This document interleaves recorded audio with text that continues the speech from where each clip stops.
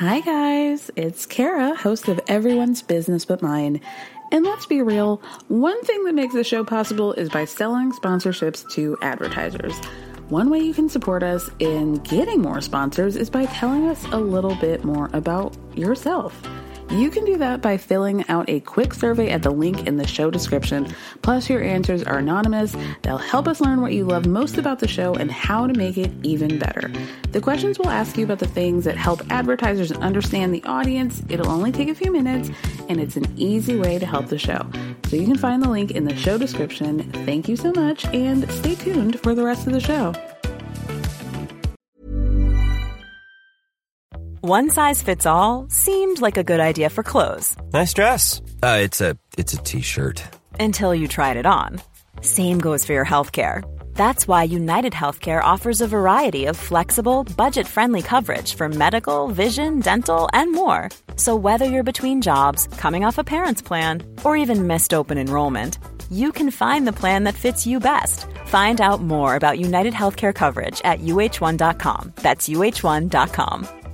Hey, Dave. Yeah, Randy. Since we founded Bombas, we've always said our socks, underwear, and T-shirts are super soft. Any new ideas? Maybe sublimely soft. Or disgustingly cozy. Wait, what? I got it. Bombas. Absurdly comfortable essentials for yourself and for those facing homelessness. Because one purchased equals one donated. Wow, did we just write an ad? Yes. Bombas. Big comfort for everyone. Go to bombas.com/ACAST and use code ACAST for 20% off your first purchase.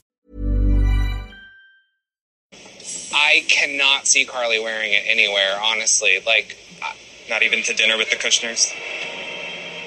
Oh, no, Tyler, don't say that out loud.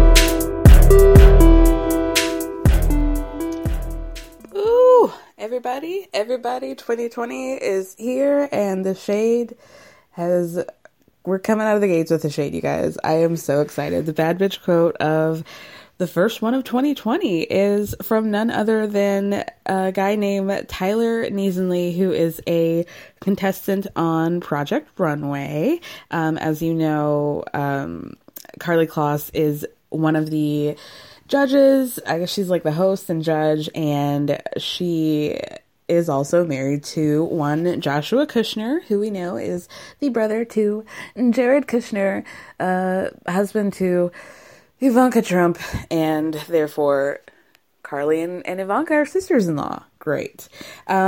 So the challenge, every week on Project Runway, they have a challenge, and this week's challenge was to dress Karlie. The challenge was to dress her with, I guess, like recycled goods from Goodwill. So the dress didn't go over well. The outfit didn't go over very well.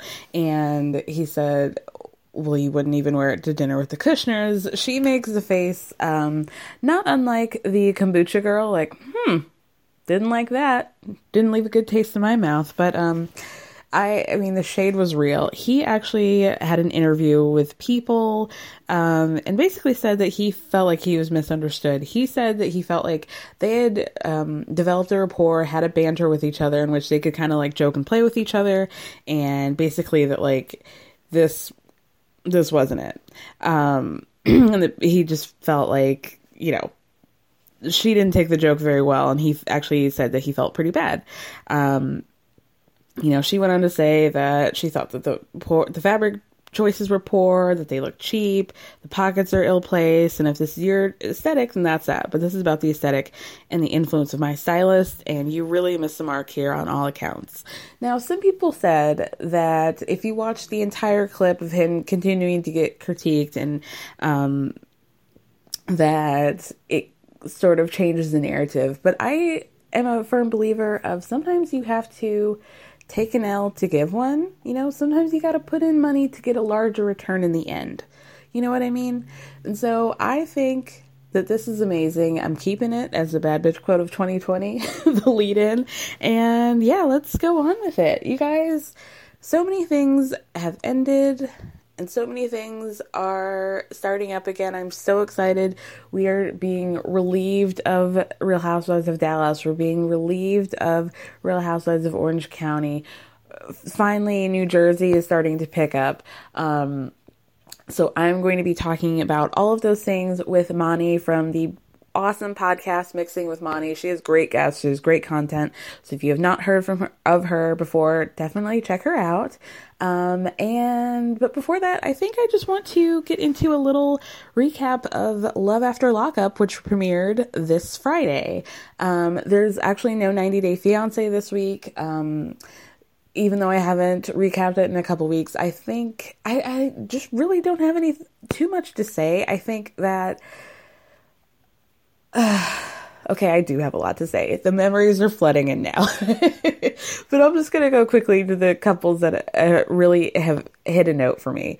I think in terms of Anna and Marcel, I think Anna is an unwell person. I have gone from I don't think I ever really felt pity for her, but now I feel even less for her. So we found out that Marcel finally told his parents, his family, about the kids, about Anna having 3 sons, but there was a rumor going around of somebody who claimed to speak fluent Turkish who said that Marcel did not tell his parents Anna has kids, as in, I already know and I'm telling you now. He said, I found out that Anna has kids, which is a wildly different thing, putting the onus on Anna like he had been deceived, like he came to America and suddenly there were 3 teenage adolescent boys in the home. So there's, there was a lot of emotional breakdowns. There's a lot of Marcel getting down on his knees and weeping, a lot of him walking around barefoot, a lot of Anna really putting her foot down finally and saying okay, well, I guess I should backtrack. She wasn't really putting her foot down when Marcel's saying, I have to go back to Turkey because they don't approve of this relationship. However, he does say that he still wants to be with her. I don't know how he intends on making that happen, but he is still trying to make it work. Anna gets him a hotel room, says this isn't going to work. We're done. And he's trying to FaceTime her. With these translation apps, it makes these conversations so stilted and so funny. They're having a FaceTime conversation where she's like, no, I hate you. And he's like, please, Anna. She's like, no, do not call me anyone. Just the way she has to speak to him to get him to understand is so funny. They really are having this intensely emotional moment where they're both bawling, but they still can't communicate correctly with each other. This show is just incredible. The other couple that I really want to talk about is, I'm going to go to Mike and Natalie because I found his behavior to be very strange.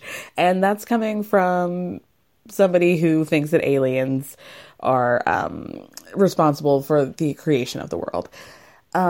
So basically the big hubbub with Mike is that he is concerned now that they've come off of this fight.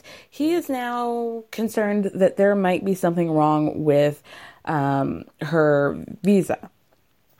And he says, and the wildest thing, rather than he goes to the consulate or the embassy to try to figure something out, they won't tell him anything. They say that your application is pending. We can't give you any further information than that. You just have to wait it out. So he gets frustrated. They go to get coffee and tea, and he's like, well, we're still having some issues with the visa. So, is there any chance that you're a fucking liar and that basically, have you applied for a K-1 visa? Have you tried to come to America before?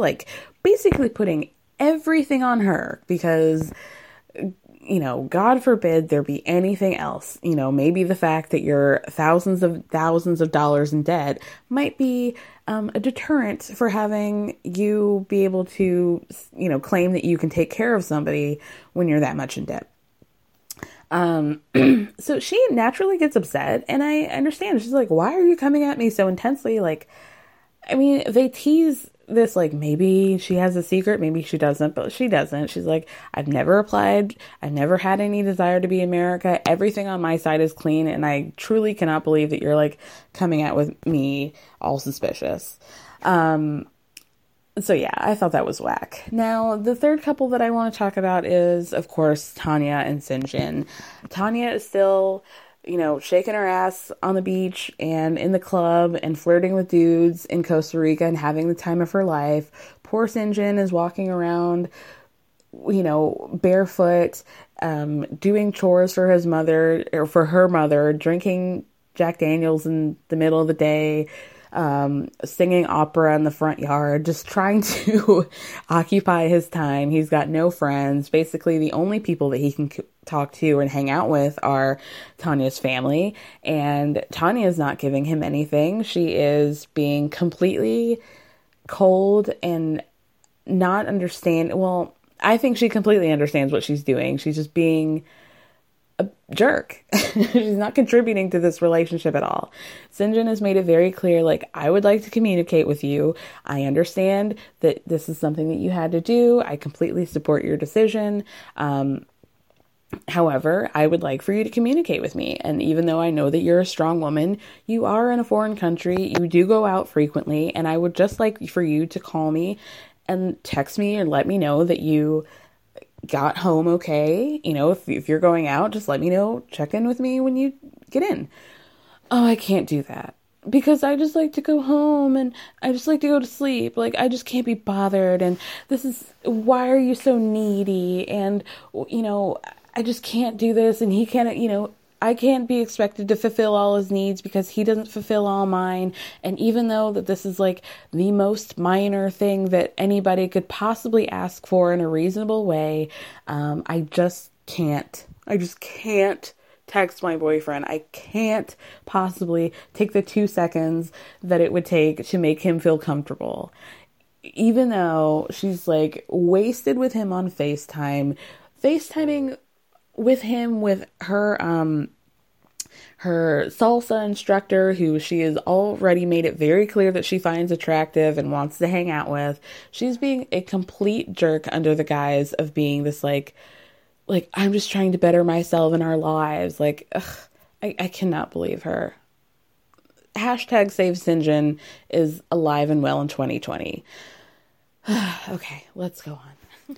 All right, so like I said, Love After Lockup came back, and I just wanted to touch on it real quick. I mean, there were some highs and lows in the episode, and they really started off strong. Now, this is actually Life After Lockup, Season 2. So the casts, you know, various cast members from Love After Lockup are now, you know, it's like a 16 and pregnant teen mom situation. So now we're following their lives after, you know, and how they all make it work. So I'm going to start off with Angela and Tony because this started off real hood, real trashy. We get this iPhone footage of Angela because obviously production was not there.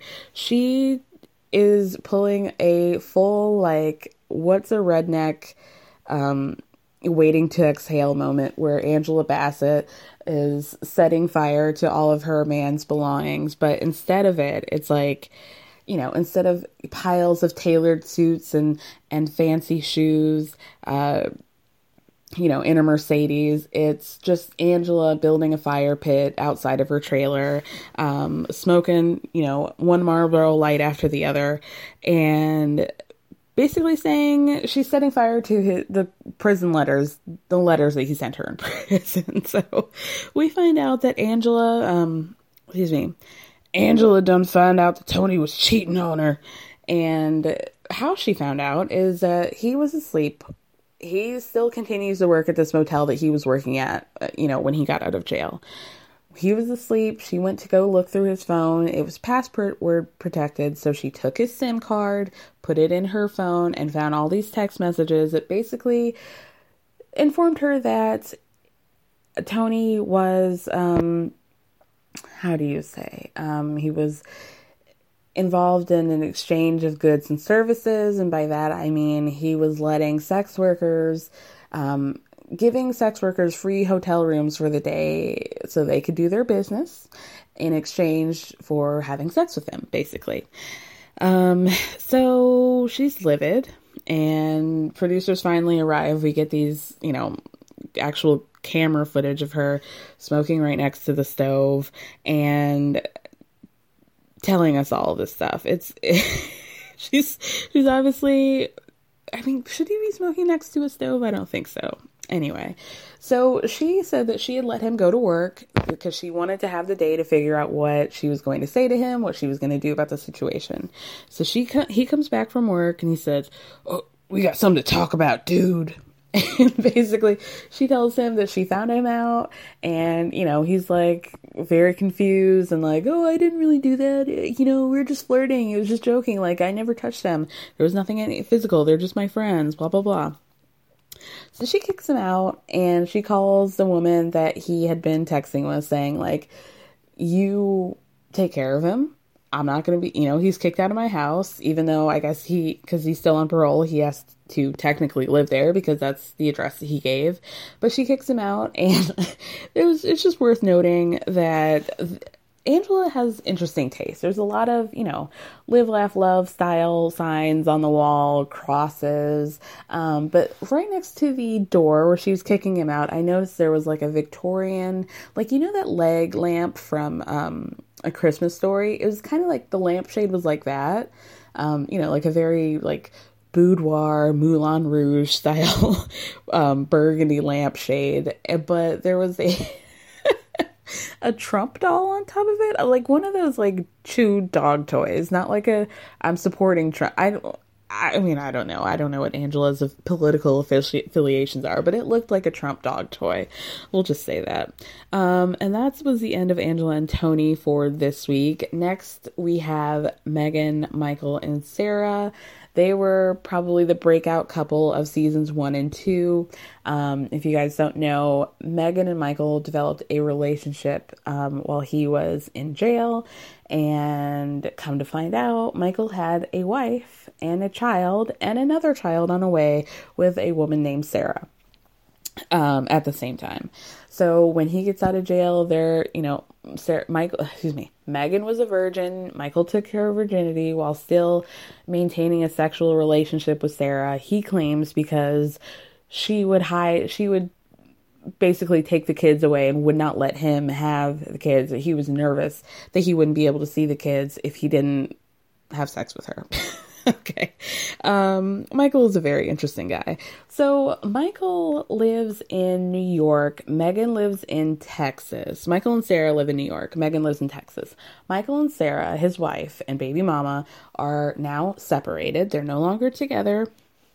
And so Michael comes to Texas to surprise Megan. However, on the way, he gets a phone call in the car, which he describes as, quote, a female called my phone at a bad time. Now they're having a conversation, she's obviously with her kids, and he's they're just checking in throughout the day. Not a conversation that I would be having with a male friend that I'm not sleeping with, but I guess we'll hear more about that as the season goes on. So he shows up at her house, and she is, quote, surprised, even though she's got a mic pack on.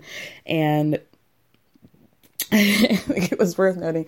I'm loving these producers' little things, is that Megan walks out of the house because she doesn't want, and she lives with her parents. So she just let's just have this conversation out here. So they zoom in on Megan walking out, and she's got this full, body hugging contoured dress on, very sexy, especially for the daytime. But just walking around shoeless, and I just you guys just can't give poor Megan a break. So they have a conversation outside, and he was saying, last season we saw them, we found out that Megan actually had hooked up with, made out with a former friend of Michael's, actually the guy who ended up setting up Michael and Megan together to begin with. So Michael was very angry, despite the fact that he had a whole family on the side without telling Megan.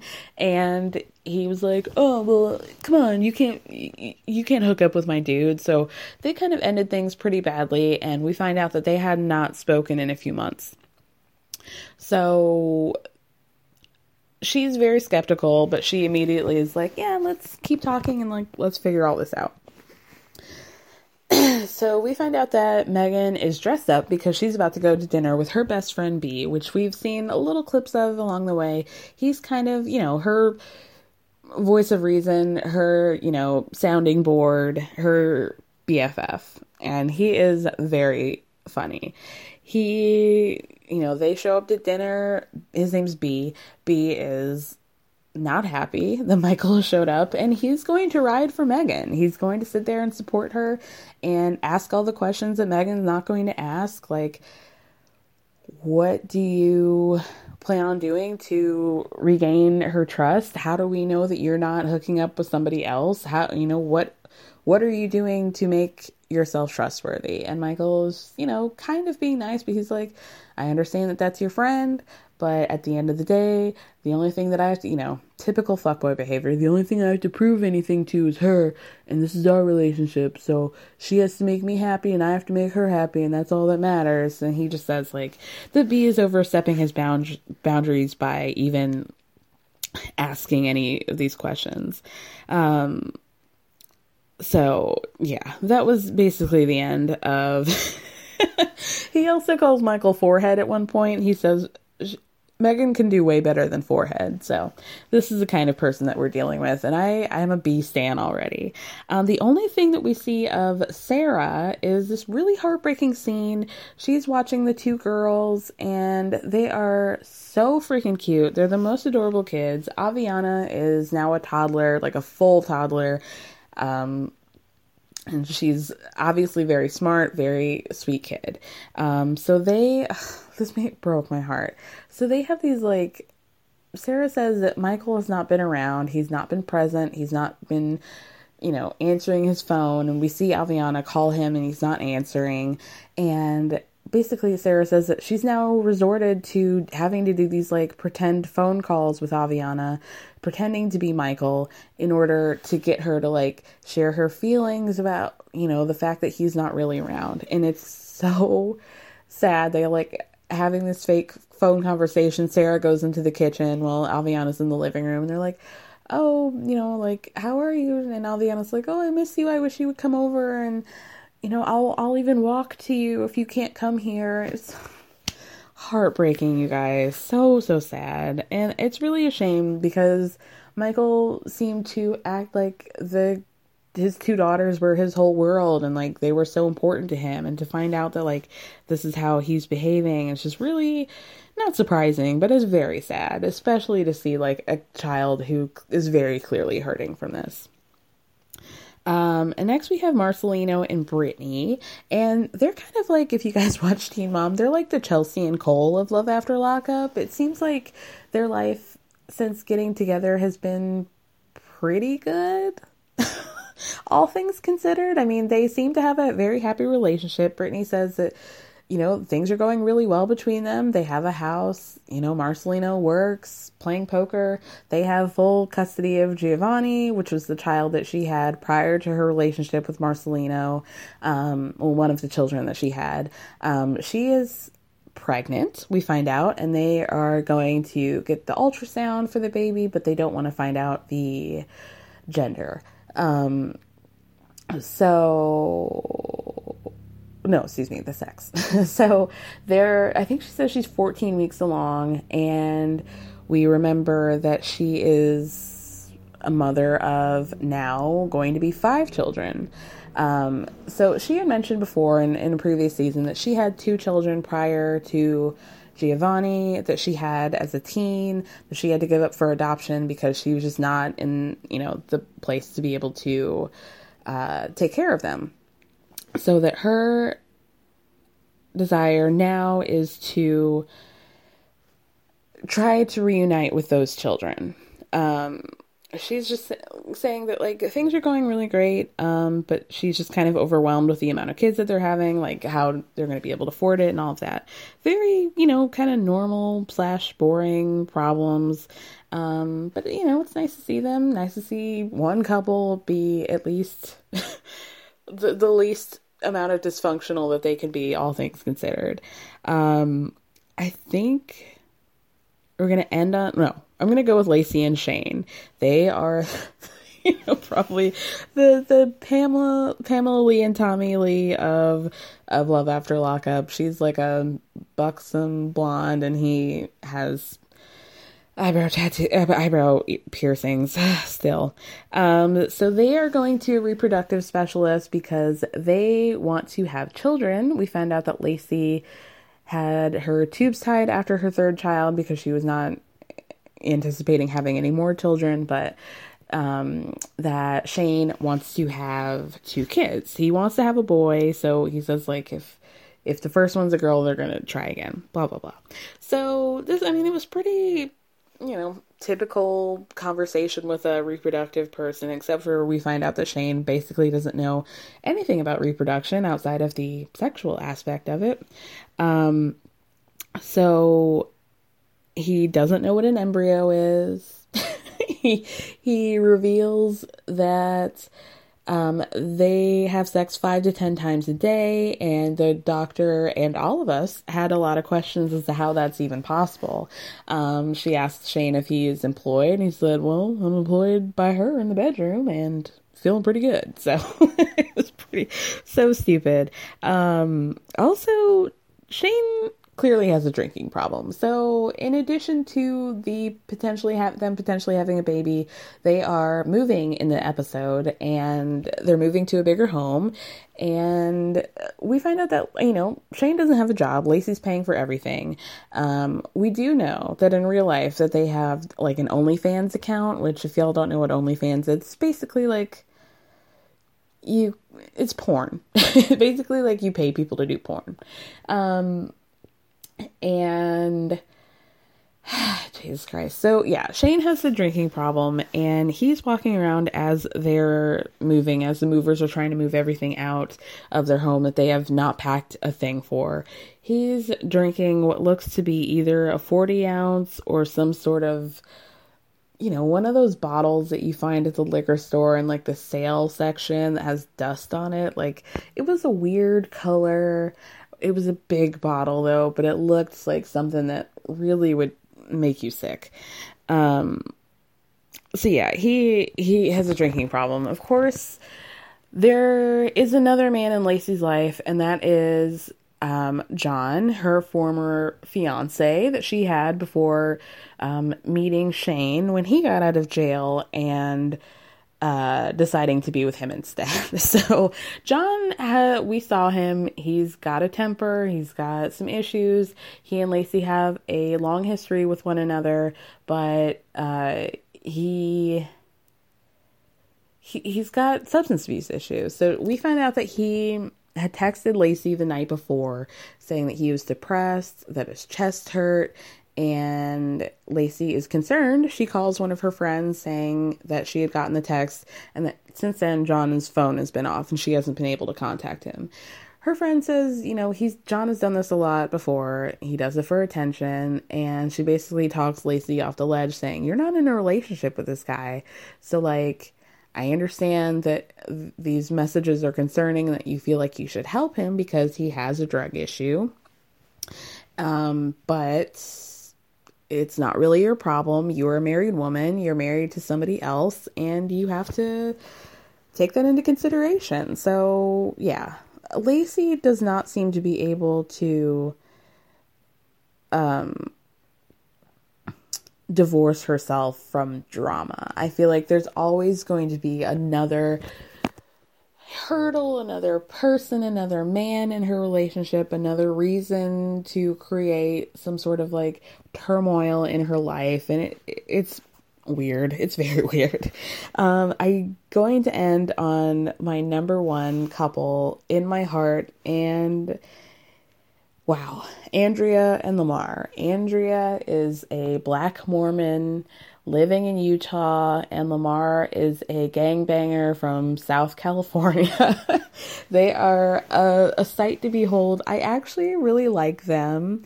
Andrea has 3 children, and yeah, Lamar is just living his best life as a rapper. So they have had their ups and downs, mostly due to the fact that Andrea wants to continue to be a Mormon in Utah and doesn't want to live in what she calls the hood. In California with Lamar. She says that they don't have the sense of community, that the kids aren't happy in California, and she tried to, last we saw Andrea and Lamar, she tried to basically kidnap him. They went to a trip to Utah, and she surprises Lamar, I don't know if he calls it a surprise, by telling him that she had taken all his IDs and his passports and had contacted his parole officer to get him moved to Utah. She had done all of these things without knowing. And of course, Lamar's reaction to that is, are you crazy? Like, what is your problem? And so he left. He managed to take, his ID and left back to California. And then Andrea moved back to Utah with the kids, and they have not seen each other since, Andrea and Lamar. And it's been months now. She says that Lamar is a much better father than he is a husband, and Andrea is actually filming the scene with her friends. They're doing a sip and see. One of her girlfriends just had a baby, so they're like, having a blast, popping bottles of sparkling peach juice and doing crafts with each other. Things are really getting crunk. You hear me? So obviously the sugar from the juice has gotten to Andrea's head because she decides to make a shocking revelation. Now, I love a prison show. I love a 60 Days In. I love that show from Netflix where they're in jail that came out last summer. And I love Love After Lockup. So I feel like I know a pretty fair amount about the justice system, the ins and outs, the quirks, if you will. But this is something that I had never heard before. And it didn't seem like any of those Mormon friends had heard of that either. Andrea's sitting around the table with her friends, and she says, there's something I really want to tell you guys, and I have something to explain to you. So as you guys know, we're going to do a little math here. As you guys know, Lamar and I were in a relationship. He had been in jail for like 20 years, but for the last 7 years of his sentence, Andrea and Lamar had been in a relationship. Now we know, because we've seen this child, that Andrea has a child who is now 5, meaning either Andrea had another relationship, but no, we find out that this child is actually Lamar's. Now, how is that possible if this child is 5 and Lamar had been in jail prior to the conception of this baby, during the conception of this baby? Well,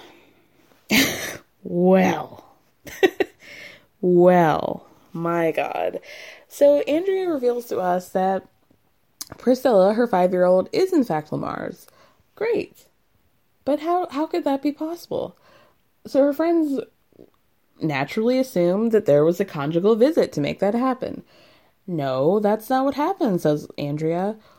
And then her friends they're trying to figure out with each other. She said, well, she just said she couldn't have a conjugal visit. So how could this be Lamar's child? Oh. So did you do like some sort of injection? Is there like a turkey baster thing? No, says Andrea. Excuse me. We find out something called closet time. I'm so sorry, you guys. I think I may throw up. So Andrea reveals in a talking head that they have a thing called closet time, and that she's revealing it now because Lamar is no longer on parole, and so even though what they did was illegal, he can't technically get in trouble for it. Closet time is a thing that you can pay off, I'm guessing, a security guard to go into the closet and have sexy time and make a child. Now, of course, these Mormon women are horrified as am I. And this lady who's just has her brand new baby, she starts to hold her a little tighter. Andrea's best friend is there saying this is the first time that Andrea has ever lied to her, which I think is a damn untruth. Cannot possibly be true. And she says that, you know, like, I wouldn't have a baby in a closet, but I think it's disgusting. She couldn't even say, like, do you, girl, but she was just horrified. So that was Love After Lockup, you guys. Okay, now here is, we have a lot to look forward to. We have Married at First Sight. We're going to be talking about that next week.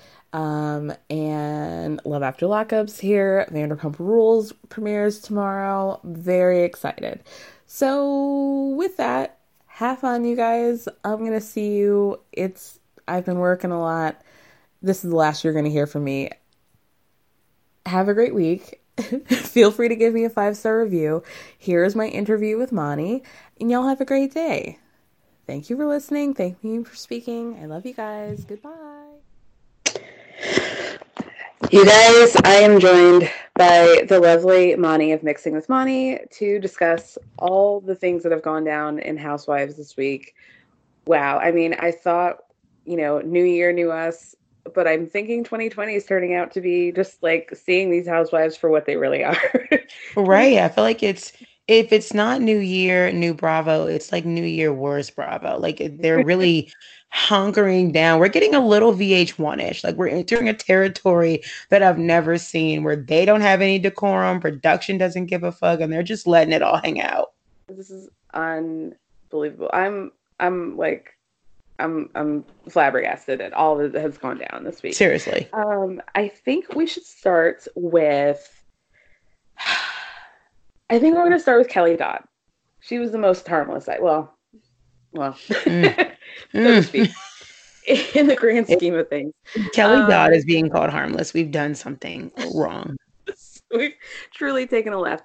Okay, so for you guys who didn't know, Kelly Dodd is engaged to Rick Leventhal, who is a Fox News anchor. I think there were some questions about whether or not he did the political, he was on the political end of the spectrum with Fox News or not. But I mean, it doesn't matter at this point because yeah, they're all political if they're working at Fox. I'm sorry. Yeah. Kelly posted a picture a few days ago, and she posted a picture of a wedding, and she said the caption was "Beautiful wedding with an impressive guest list." By the way, I'm not political. That got me. That got me more than the politics thing. Unbelievable. With a great guest list. Truly. Are you proud of this? Okay.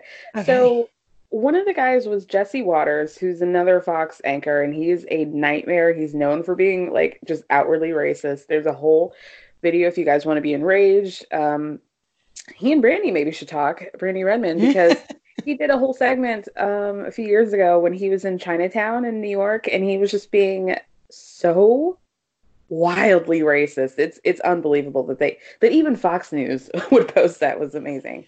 Next we have Kim Guilfoyle, girlfriend to Donald Trump Jr., who was standing next to her. Then we have the other Trump, Eric, and his wife, whose face is either blurred out to hell or it's Botox. I don't know. So, I mean, there's just another, she even tags her positive beverage. Get that in, capped bitch. Remember, she prayed for Target, so I'm not surprised. She paid for Walmart. She got that. And yeah, wow. So it was the wedding of Jesse Waters, and basically, she's gotten a lot of backlash for associating with Trump. Who was it? Jill Zarin is another big fan of the Trumps. And is always half of New York, the cast. Yeah. Never forget when Andy asked them who they voted for, and you can pretty much assume, I don't want anyone coming after me saying, well, they didn't say it. You can assume that if they didn't say who they voted for, when the other specifically they voted for Hillary, then we know who they voted for. Right. Because, let's be real, there's a lot less consequences saying that you voted for Hillary than for Trump.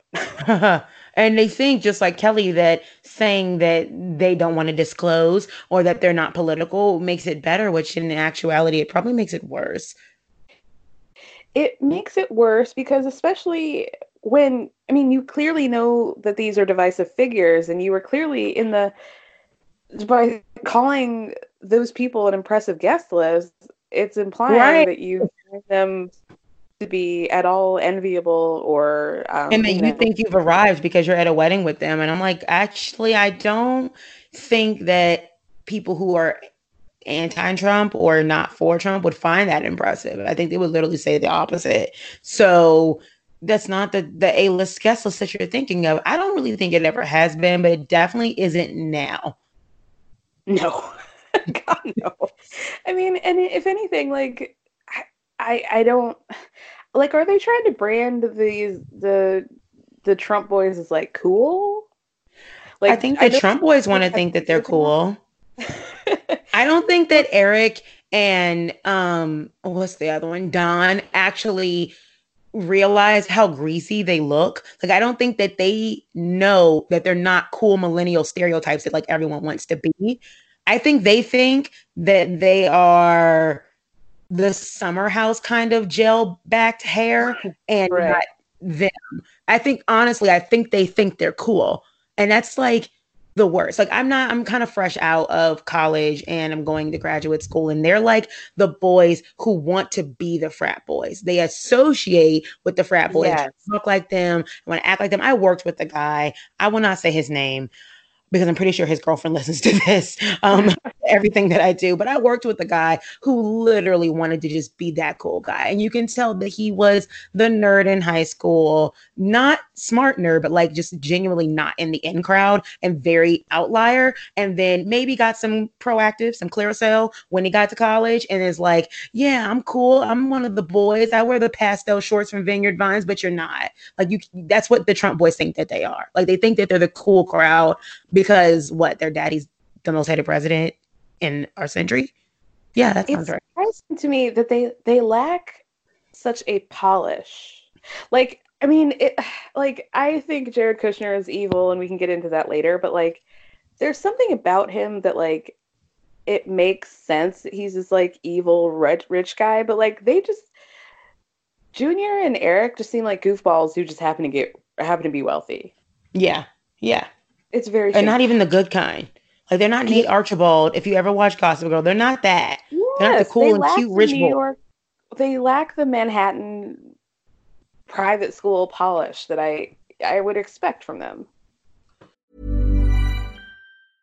Many of us have those stubborn pounds that seem impossible to lose, no matter how good we eat or how hard we work out. My solution is PlushCare. PlushCare is a leading telehealth provider with doctors who are there for you day and night to partner with you in your weight loss journey. They can prescribe FDA-approved weight loss medications like Wegovy and Zepbound for those who qualify. Plus, they accept most insurance plans. To get started, visit plushcare.com/weightloss. That's plushcare.com/weightloss. There's never been a faster or easier way to start your weight loss journey than with PlushCare. PlushCare accepts most insurance plans and gives you online access to board-certified physicians who can prescribe FDA-approved weight loss medications like Wegovy and Zepbound for those who qualify. Take charge of your health and speak with a board-certified physician about a weight loss plan that's right for you. Get started today at plushcare.com/weightloss. That's plushcare.com/weightloss. plushcare.com/weightloss. Maybe because money can't buy you class, as Luann would tell us. Elegance is learned, my friends. But you touched on a great point about, and this is like a total sidetrack, but I've been feeling this way about like, okay, so when you mentioned, that they were maybe like late in life cool guys, this is how I've been feeling about Mark Daly, Kenya's husband.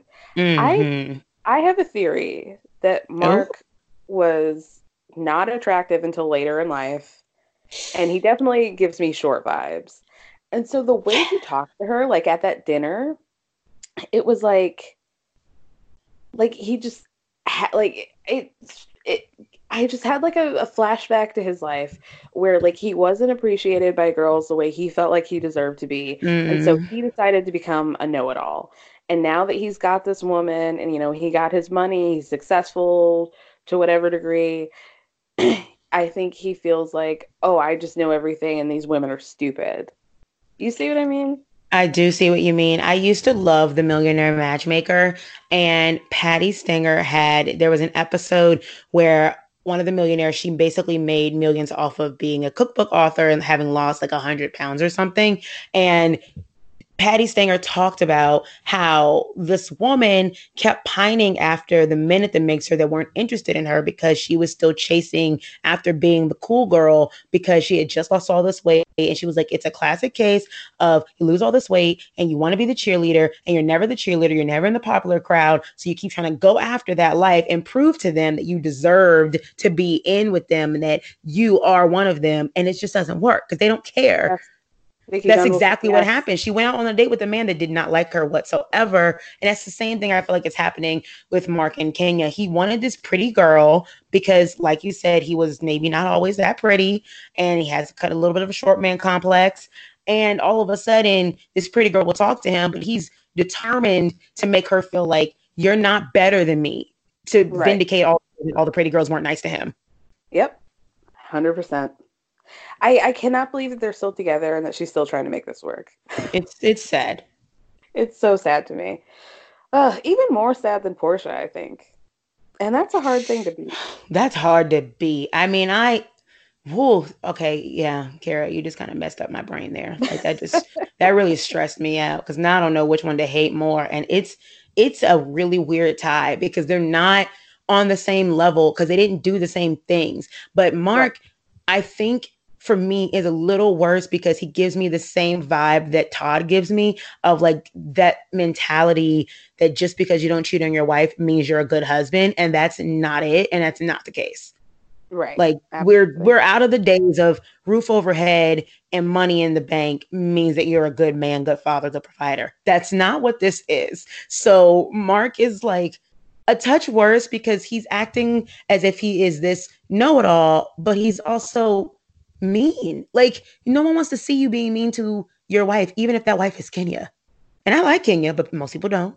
A lot of people don't. But still, even it's like with Gina on OC. Just because I don't like the girl doesn't mean I want to see her getting beaten and dragged through the streets of Orange County in a casita.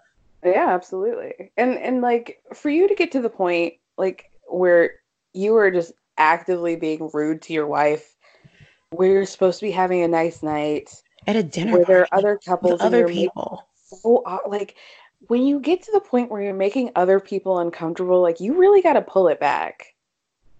And like when the other men, like when Mike Hill was like, I mean, the fact that he was going on about how he loved Nene and how supportive she was, and that was just wrong. I was unbelievable, and I did not think. Because prior to this, like, we heard that Nene and Kenya had gotten into this big fight, and that Nene had said, like, that she and Mark were great friends. And I didn't believe it at all, because I'm thinking, how the heck would Mark and Nene communicate with each other? But it sounds like Nene was right. And that's crazy. Yeah. It sounds like... And I was with Candy that night where she was like, no, you're not supposed to not take your wife's back in public. And that's something that I think Mike did a really good job handling without calling him out so rudely and just letting him know this is what I would do and what I would do is right. What you would do is wrong. He's like, listen, she's never been rude to me, but you know, if she got a problem with my girl, then I have a problem with her too.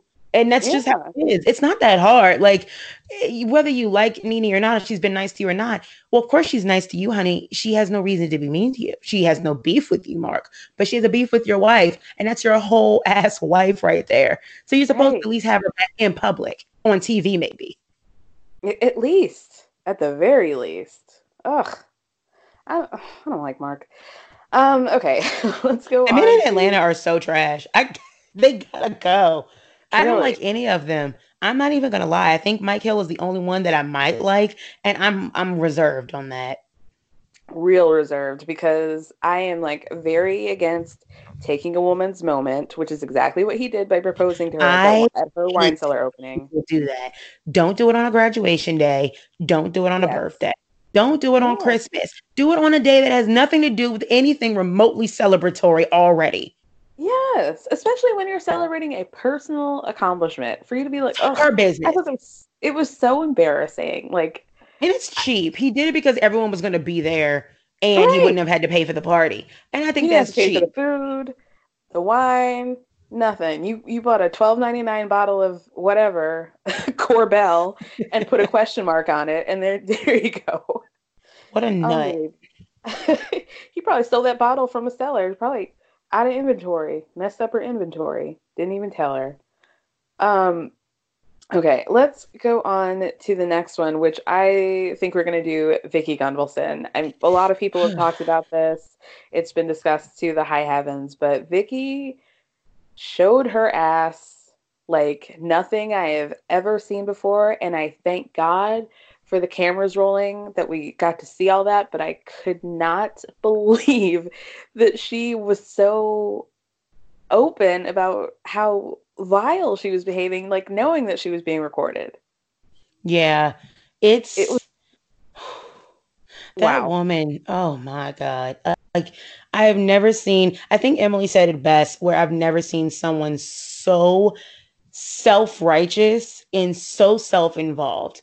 Like Vicki is Vicki's biggest fan, and she is so grossly offended that you don't think that she is the shit like she does. Yeah, I mean, the whole I built this franchise and blah blah blah. Like, girl, what I think is what happened, and I don't know if this has been spoken about, is like I think that she was going to be a full-time cast member until she sued Bravo, and then they were like, you know what? Fuck you, Vicki. You're going to be friend of. I think they probably would have pulled her out entirely, but so much of the show was based around her. So much of the season was based around filming her that, I think something happened at the last minute. Especially because when Andy did that, like, oh, well, the whole Jane Roe thing, basically outing her as having sued Bravo. Mm-hmm. I don't think she was expecting that, which is shocking. But I think something must have happened late in the game in filming in terms of production. So I actually have a little bit of a spin on that, just based on some of the things that I've heard, and a bit of a different theory. It's no secret that I have a interesting, it's kind of nice relationship with some Bravo celebrities and some other like Bravo accounts and stuff that get some of the tea on these things. And it seems to me that allegedly Vicki was not aware that she was going to be full-time, that she wasn't going to be full-time, and that they filmed her engagement party earlier than people thought that they did. It was not originally the finale party, allegedly. And it became such, but that's the reason why they thought Vicki was going to be in it the whole time. And then they found out that she wasn't midway through filming. And production, I remember that production sent her a bouquet of flowers. Everyone believes that she sent them to herself. I believe she pulled a whole Steve Lodge and had them sent to herself, just like she did last year on their trip. And she sent herself these flowers because she wanted to dispel rumors that she was going to be demoted. Everyone had heard that she was going to be demoted. She said something real weird on social media about how you could never demote her and she will always be a full-time housewife. And then they were like, oh, really, bitch? And then they demoted her ass. And so the thing is, it's always been said, rumored, because none of us are housewives, so we don't know what the contract actually states, but it's always been rumored that housewives cannot sue each other. And it's the reason why Kelly could not sue Vicki when she literally said that she's a drug addict. So that's a problem, all alleged, but that's a problem. And she didn't do it. But if you're a friend of, believably you can. So she decided to invoke that right and sue Kelly and sue Bravo, but she took it a step too far by suing NBC fucking Universal. So you don't sue your boss if you're trying to get your job back. And then they hit her with if you're suing us, you cannot come to the reunion until we drop this. A very good source of that is Camille and Taylor Armstrong season 1 or 2 of Beverly Hills, where they could not be in the same place with Camille because of their open lawsuit against Camille. And that literally led to housewives can't sue each other because we can't film it. We can't film anything. We don't get to talk about anything. So that being said, she dropped the suit so she could come to the reunion because, again, she's so self-involved. She could not fathom a reunion without herself, which is why we also got her for all 3 parts. Amazing. Okay, I love that. That makes a lot of sense. Um, so I mean, I think the hottest issue aside from her meltdown was the conversation between her and Bronwyn, in which she basically was like, I am uncomfortable with the fact that you're bi-curious and that it's Or that you disgusting just and live that your life and you define marriage your way so that you can stay married and keep a husband, unlike Vicky Gunvalson. thank you. I think Vicky, I mean, it's no you know, everybody knows this. Vicky loves to be married. She loves to have her love tank be filled. Obviously, we've seen her be this like more, you know, quote open-minded, quote fun Vicky with Don and even with Brooks. Like, I mean, she was very stressed out because Brooks was a liar and a crook. But Yeah, when I'd she be was stressed having too. fun, she seemed to be having more fun. With Steve, I think Steve is like uber conservative, and she's like, Yep. I'm not gonna let this dude go, and so I'm just gonna like try to be the perfect Mrs. Lodge Chavez, and you know, just try and make this work. But she's really overstepping, and I don't see what is to gain by her being homophobic. Like, how does that score Yeah. points in the Lodge household?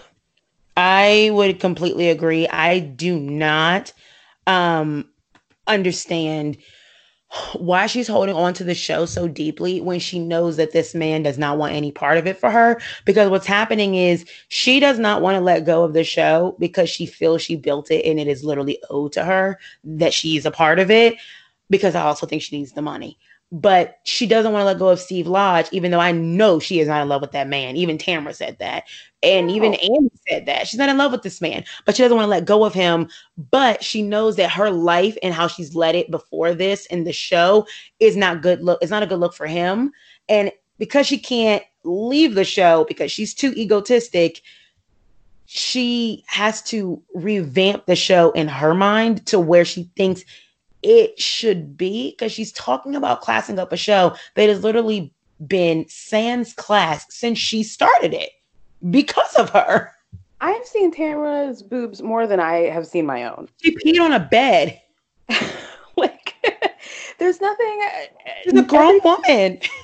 And she everything peed on the bed, and Tamara was like, "Stop peeing on my bed." And she was like, "I can't help it. It came out." And I was like, "This is not okay. This is just."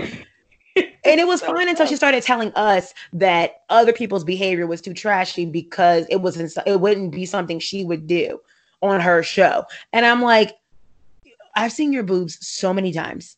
right. So many times. They pass around Tamara's implant in the clubhouse like a fucking hot potato. I mean, wasn't I dipped out of uh Orange County for like a season or two, but wasn't there a whole storyline of like Tamara dating a woman or a flirtation between a woman or something? Like, Yeah, and I wasn't it? think they said something to that effect. They were like, but what about Tamara? Like she had a relationship with a woman, and they also told her, like, why aren't you mad at Tamara and stuff? And she's like, well, I did. I had a conversation with her off camera. And we're like, but see, that's the thing. You're not having a conversation with Bronwyn off camera. You're telling the whole world that you think that this woman is trashing your show, which I truly don't get. Because if anything, I would have sent that to Kelly first, which I know she constantly does do that. But to say that because of Bronwyn's sexuality that she's kissing other women on the show, and Tamara has literally gotten naked with every woman on the show beforehand, that's ridiculous to me. Like, and I can't believe she had the nerve to say that also to Andy, a In member front of Andy, of the LGBTQ community, and telling him she needs to pick a lane. That sent me. I that was was grossly wild. confused when she said she needs to pick a lane. You want men or women? I'm like, have you never heard of a bisexual? There's a B, and the B stands for something. There are letters that come with the B, and it's bisexual. Right. It's Like, so wild to me. And like, truly for her to act like not even the show, but even the whole franchise or the whole, you know, franchise as a whole is like, it's not Downton Abbey. This isn't a prestige show. This isn't like, what I'm just curious to think, like, what in her mind does she think Orange County is? Or what in her mind does she think the housewives are? like to say, I know what Orange County, the city, is supposed to look like. and what that looks like. I know what the show is, and it's not what Orange County has ever been proud of. I know that much. It's truly, truly wild to me. So there were reports that she is now back as a full-time cast member. Is that true? Because I didn't really look at. Yeah, I've heard the same thing. I would like to think that that's a rumor that she started because so say it, so be it. Because people were saying she was demoted and then miraculously she got demoted. So I think that doesn't have any merit to it yet. They have not even begun to do that yet, like to even get to that yet. And something that I think most people that are like even slightly in the know, like Bravo fans would know that like they don't make any decisions about casting until well after the reunion, until like they're about to start filming again. Like honestly, they only do like jump the shark a little bit if they know the ratings have been consistently great. And that's really the case with OC. It's done well, but I know that they want to do some things and change some stuff up. So like the only exception this year has been Potomac that started filming before the reunion even. Like, which is great. I mean, I'm not mad at that. That's because they were so consistent with, you know, how good they were. But they also knew what they were going to change. So if they knew what they were going to change and stuff already, which I've heard they do, allegedly, I've heard from a source that I've already named, that there is going to be some shakeups.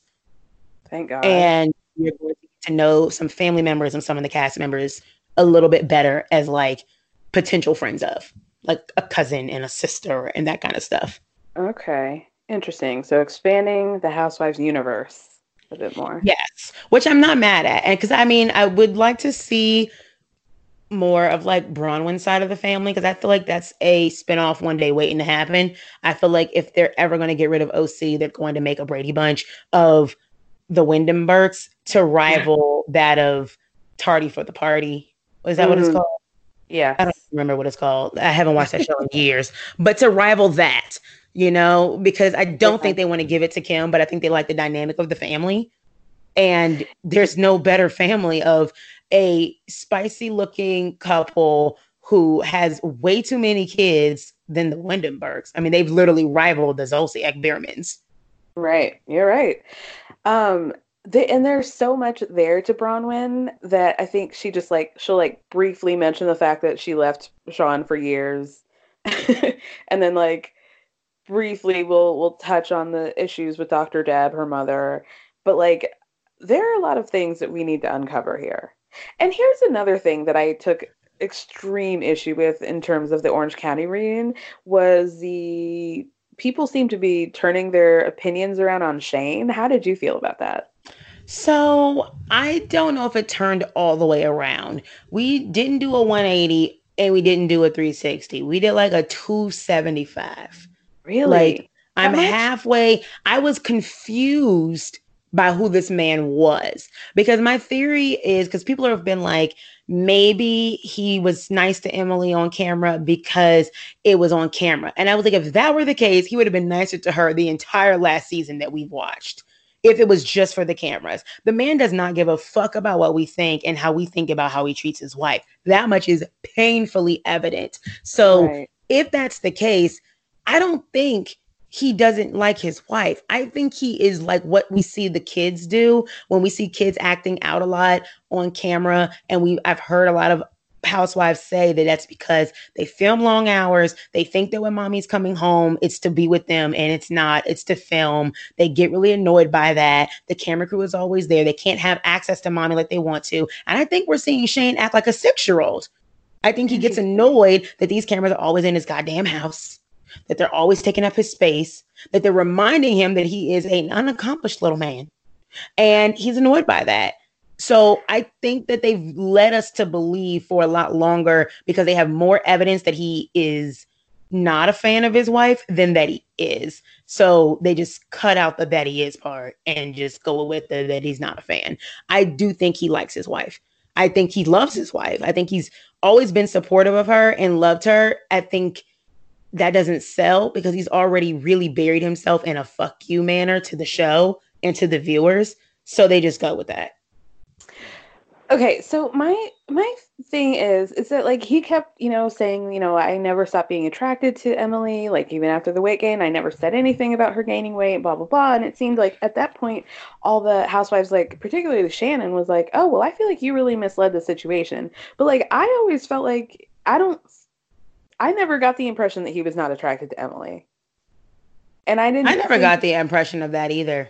I didn't think that that was the issue. The issue is when we see her calling after she finds out that she's got hip surgery, and he was like, yeah, well, you should have done that a long time ago. It's like, I think she needs compassion and she needs him to be a little bit more sensitive to him. And we see that he is not. Like, there's no faking that. And so, obviously, like, there's two sides to every story, and nobody's 100%. And the truth. Three sides, really. Well, yeah, exactly. But I mean, nobody's ever 100% responsible for the damage of their relationship. And I think Emily admitted to that. Like, she showed the text and she has said, like, I've lashed out. I just didn't understand why the women were so, it seemed like they turned on her and were like, well, it kind of seems like you're more of the problem now. And I don't think it's true. I think what we're seeing is like, at some point we all get to a point if you're like, I'm asking you to be a little bit kinder, I'm asking you to be a little bit nicer, warmer, gentler. And if you're not getting that, then at some point you're just going to be mean because, to quote Sonia Morgan, being nice doesn't work with you people. So yeah, that makes sense. I would also offer up that as someone who, because I know, I don't know what Emily suffered from exactly with her hip situation, but I am led and inclined to believe that maybe she should have gotten it done sooner. And the fact that we're seeing it on camera means that she waited because she had to wait. Like they told her, hey, wait, or hey, let's catch this on camera. And from a husband's perspective, he could have just been annoyed. Like I've been annoyed with my partner when they don't do something that is beneficial to them when I told them to, and when they know they should have, and then they call me complaining that now shit's hit the fan, and I'm like, well, duh. I told you that was going to happen. And we've done it before. Sorry you're hurting, but I love you enough to tell you when you should have done it, that this was going to help you, and you waiting, and now you want me to be sad about it with you. And I told you, do this for yourself. Right. So, woohoo. And I can kind of understand if that was the case. I think that there are so many things that we don't know about production, and I'm not a Shane stan or anything.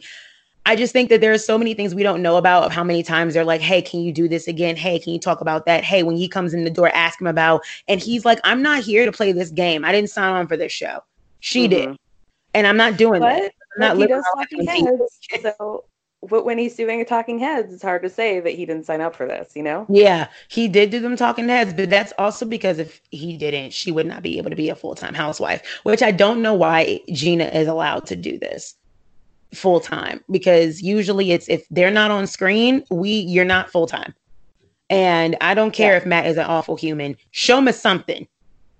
My frustrations, and obviously I felt for her heavy when they were discussing the abuse allegations. Like, it was horrific, and you could just tell her heart was broken, and I awful. But it's hard just as taking that away, and I know that's like a hard thing to say, but like just in terms of like her storyline on the show, it's always been about Matt, but we never see Matt. So it makes it hard to like emphasize with like the back and forth of their relationship. Like, I fully empathize with the abuse part, but it's hard to be like, oh, we're getting a divorce, do we still like each other? But like, okay, but I don't see this guy. So like, I don't have an investment in something that I can't see. I also can't believe you. Right. Like, we don't even see pictures of him. Like, his face is always blurred out. Right. I don't, and now we know what he looks like in real life.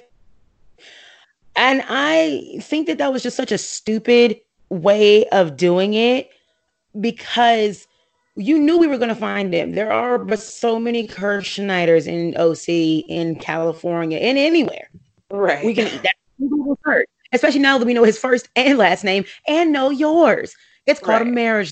accents, we can find it. So we're going to know what this man looks like. So I don't understand why housewives even do this of like his job telling them, if you film the show, you will lose your job. But I don't think the job knew that the caveat also was, if you beat your wife, you will lose your job. Right. So now he has no job either way. So we still should have gotten him on screen. Right. Exactly. But do you like Gina for the show? No, I don't. I don't either. At all. I don't think she gives me anything. I don't either. I don't even think she talks like that in real life. I don't. I feel very strongly that Gina's accent is only 80% real, as much as Sofia Vergara's accent is still 80% that way. Right. It's a Dorit situation of like, what's going on here? Right. It's a little too put on, and I have and not to sound like this cliche, but I have very, very many Latinx friends who have informed me Sofia Vergara's accent is not that strong. There's just no way. They're like, my mom's isn't that strong. She just got here 5 years ago. And I'm like, okay. And I have 2 Colombian friends who are like, girl, none of us talk like that. And I was like, okay. They're like, it's a Hollywood thing. They need it to be stronger to sell the va va va voom. So they need Gina to say things like, it sounds a little funny when I say it, because they need it to sell the Long Island thing. But I watched Long Island Princesses. I watched it religiously. They didn't even sound like Gina. And I live in New York, and I don't hear that accent very often. And no one sounds like Gina but Gina. Right. It's so crazy. And I don't know why people think that's cute. No, I don't. Those few East Coast accents I find attractive. And that's including the ones around me. And I live in DC. So it's including this one. Right. I don't like most East Coast accents are really hard for me. They're very put on and very strong. And they're like, there's no turn off and there's not a lot of charm to them. It's not like the South where it's like everything sounds better in it, even the racist slurs that we've heard. But all the rest of it is just like, it's incredibly strong. And I don't find it to be coinciding with Gina's personality. I don't think she's strong enough to have an accent like that. Like, she doesn't give me anything good. I only want her on the show because I want her away from her trash ass husband. But I heard she's not making that much, like, at all on the show. I can't imagine she is. I've heard even Shannon's not making that much. I've heard allegedly that Shannon only makes in the 60s. What? I've heard that from a few people, that OC is low paid, like low paid. What the hell is she going to do 60,000? That is crazy. That's why she took David back to court. Ooh. Good Lord. She better get to selling that salmon. Like, I know for a fact. Maybe she should sell it with the cream cheese. If she sells it in, like, maybe she can get like a collab with Philadelphia cream cheese, and then boom, we are in there. Like, go on Shark Tank, Shannon. Have them negotiate that deal with Philadelphia cream cheese, and you will be in all the frozen store like sections of Whole Foods and all the above, and you will sell out, girl. I believe it. I believe it will happen for her. But yeah, no, there definitely no Atlanta where that's the highest paid cast. Like, the whole cast is the highest paid. That's that. But even those numbers to me aren't necessarily as high as you would think to be the highest paid, if that makes sense. Right. Like, their numbers in Atlanta are still like $2 million. Yeah, she makes like between like I think 2.1 and 2.2, and Candy makes the most at like 2.3-ish. Okay. And then it's Candy, Nene, Kenya. And then the lowest is like Eve, I think at like 800. Oh, wow. And that is incredibly alleged, because I haven't looked at those numbers in a very long time. They were reported like early last summer. But yeah, so they're all like, they all make about $1 million plus. 800 is a nice little check for it's a huge check. It bought her last house. Sitting around eating ice chips all day. Yeah, exactly. I mean, and she even kind of delivers. So she always goes back and forth. I go back and forth with her, but she kind of gives me something. Definitely more than Gina. Even when we're on a budget, we still deserve nice things. Quince is a place to scoop up stunning high-end goods for 50 to 80% less than similar brands. They have buttery soft cashmere sweaters starting at $50, luxurious Italian leather bags, and so much more. Plus, Quince only works with factories that use safe, ethical, and responsible manufacturing. Get the high-end goods you'll love without the high price tag with Quince. Go to quince.com/style for free shipping and 365-day returns. Hey, folks, I'm Mark Maron from the WTF Podcast, and this episode is brought to you by Kleenex Ultra Soft Tissues, your ally to help tackle your allergy symptoms this season. I love the change of seasons, but nobody loves pollen and all those other things floating in the air that make you sneeze during this nice weather. Kleenex Ultra Soft Tissues are hypoallergenic and allergist approved, so fight back against watery eyes and runny noses without worrying about irritating your skin. For this allergy season, grab Kleenex and face allergies head on. Well, I was telling, I think I was telling Ronnie Karam that, like, Eva to me, it's like you're like trying to get into a double dutch game, and she's like like you think she's about to do something, or maybe I told you this, but she doesn't quite do it, and I see the potential there, but she's not really getting into it for me yet. Like, I just need her to not be pregnant for like 5 minutes. I would like her not pregnant. But I also think that for someone who is pregnant, she's doing better than most pregnant housewives. Well, she's not pulling a Kim Zolciak and being like, I can't fly. My doctor said I can't fly. Right. But like, she comes all the way to the outing where they announce the trip just to be like, I can't go on the trip, and then quit the show. Right. In the same breath. Eva, no, she's not giving us that. She's flying. She's going with us, and she's reading people. She's incredibly, like, I loved her on the ball in the dirty whining class in Toronto, because she was like, I need to whine less. Like, me whining is what got me here. Right. I enjoyed that, and I enjoyed her moving around on that ball like, It was funny. It was very cute. And I like her personality, even when she's not drunk. Like, she wasn't drunk on that bus going back and forth with Marlo, but I enjoyed it. And I appreciate that they can read and give me goods when they're not drunk. That's what I want more from her. I want more of those moments where she's just like, your wig is dusty, go do something about it. For sure. Oh gosh. Okay, so our last thing, and this is the biggest thing, hot off the presses, the racism in Dallas has reached a fever pitch. Oh boy. And so, as all of you know, Leanne has been roasted to all hell for the repeated comments that she's made about Carrie, who is Mexican, calling her a chirpy Mexican, saying she's all Mexican and strong, beating her chest. Every time she seems to be even slightly upset with Carrie, she makes some comment about her being Mexican.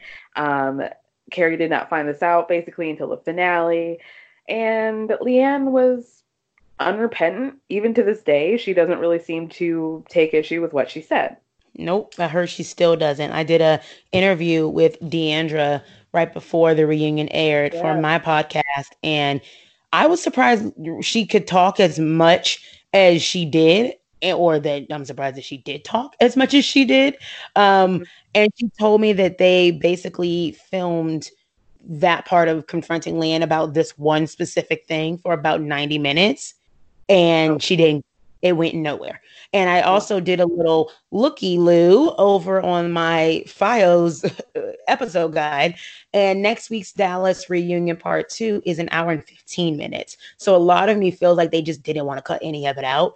And that's consistent with what they've been doing lately, because that's what Andy said, is they just showed what happened. They didn't want to cut out what Leanne said because they wanted to show what happened. So if we're going to go 90 minutes of recording to 1 hour and 15 of showing pretty much all of it for one whole part, they're about to air this one out.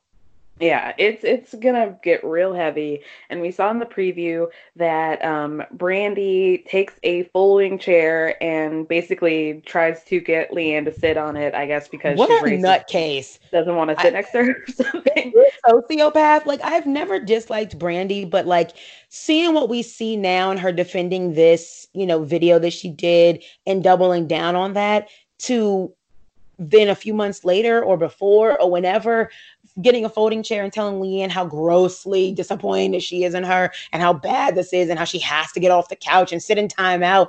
I'm like, are you okay? Like, are you a sociopath? Like, what is that? Like, how can you do both? Like, I wouldn't even comment because I'd be like, for me, I'm such a rehabilitated liar, like that I'm just so afraid to even be found out. So I would say nothing.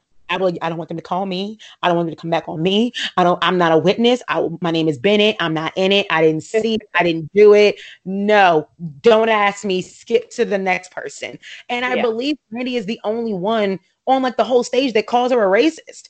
Like that's what they're alluding to next week, is that she's the one that calls Leanne a racist. And I'm like, how we get here? I'm just so confused how you can have such conviction that Leanne is a racist and then tell us, I would do that impersonation again in a minute. And I'm like, okay. So you guys, Brandy, so Leanne's wedding planner leaked a video of Brandy on like Instagram stories. Ugh, what a nightmare. And then he went on a blocking spree, like right after that. If you said anything badly about Leanne, I was like, you're having a good night, Steve. He's so stupid. So in this video, Brandy's like using a quote Asian accent, a racist Asian accent, and talking about how her eyes are squinty, and her kids are in the car and they're like laughing. And so come to find out, I don't know how Steve got this video, but he leaked it. This was from, are we in season 4 of Dallas? Yes, we are. They're at the same rate as Potomac, which is hard for people to understand because their ratings are way worse. Like so bad. But yeah, they're at the same. It's been 4 years. Okay. So they you're right, because they did premiere right. Okay. Right after.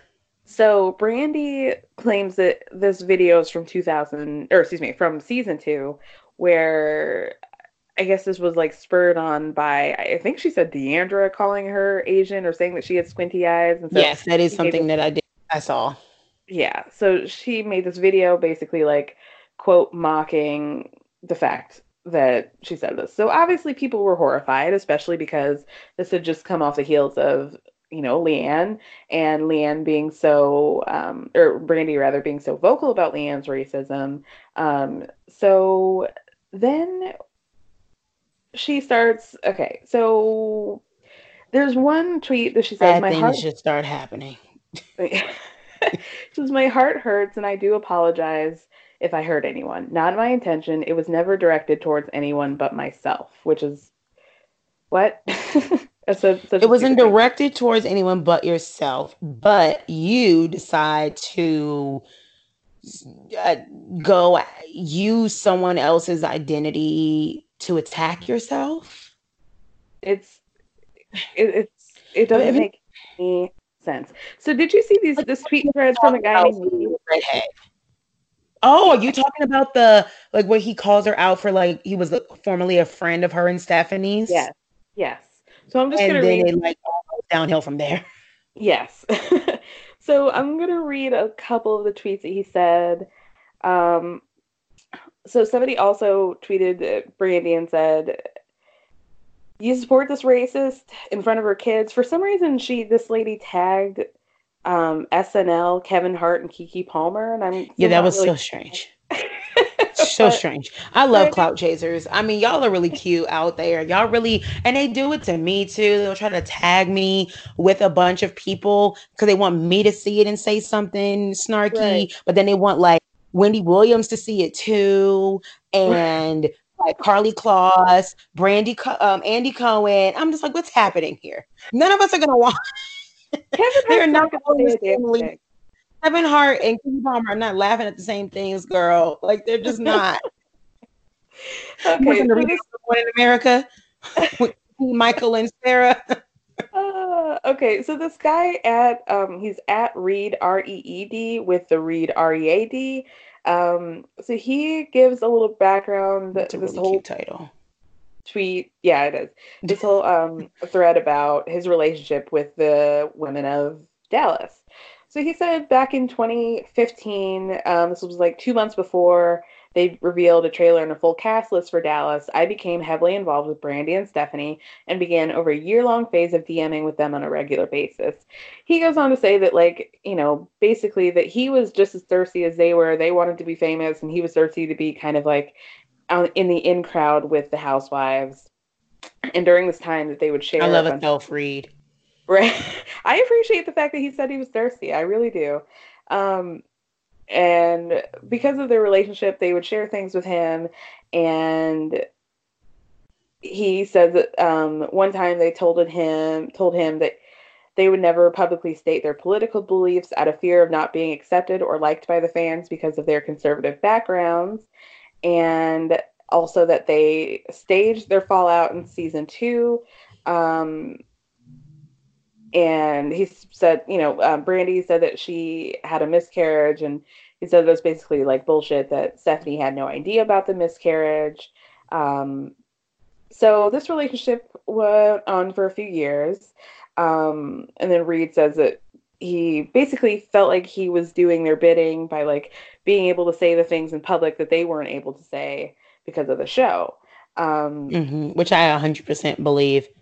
Oh, absolutely. So then he goes on to say that, like, they told him that Leanne had ruined their lives, and Brandy basically stopped wanting to leave a paper trail, and so he called her. So she called him.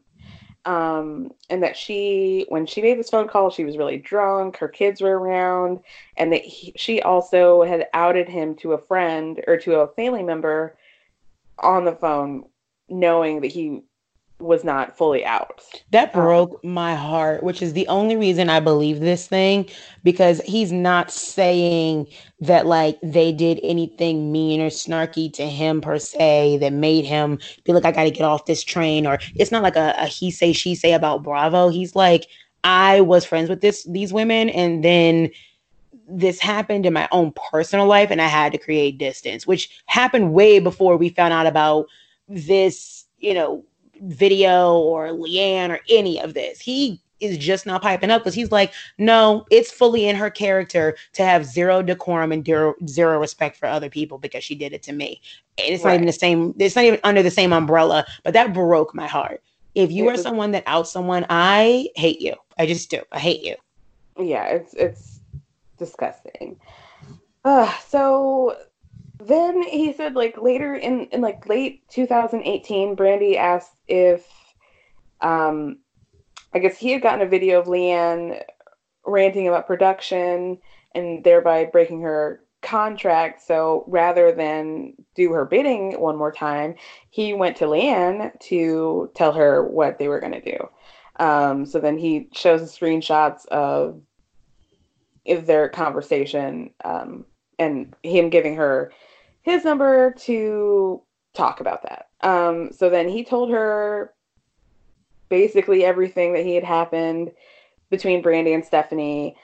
He seems more upset by Brandy. He doesn't really say much about Stephanie other than the fact that they had formed a relationship. And that they had faked that storyline about the miscarriage. But basically, yeah, he's, like you said, just showing that this is like always been in Brandy's character. And yeah, I am shocked. I think even as we speak, Brandy has still continued to double down and say that she's not. I mean, this is very shocking to me. And it seems like, I mean, this is obviously raising the question of like, what are we doing with Dallas if you guys, aren't really even breaking the 1 million viewer mark? Not even close. We're not even 750,000 million. Right. That's the crazy part to me. They're doing horrifically. Like, and I find it very surprising because I would think that Dallas would do very well. Just like being a Texas show, I would think that people would really be interested in that. I think it's just because true Texans, they like keeping their life to themselves. They really do. Because they don't like the idea of having to exploit themselves. They're truly conservative in every kind of way, including like how they expose their wealth and their riches. have said on my podcast, I went to school in Texas when I was younger. We lived there for a few years in Dallas specifically. And that town is in a league of their own. They are the Lone Star State for a reason. They are very different in their approach to things. It makes sense for them, though. They're even different than the rest of the South. Like, they're just different. Right. And it's not in any way bad or good. They're literally just in a league of their own. So they don't really like to be the conformative type. Like I've always said, they are literally like a Beverly Hills of the South, where if you're looking for like some expensive fancy restaurant or boutique that is in Beverly Hills and Manhattan, and then it will be in Dallas.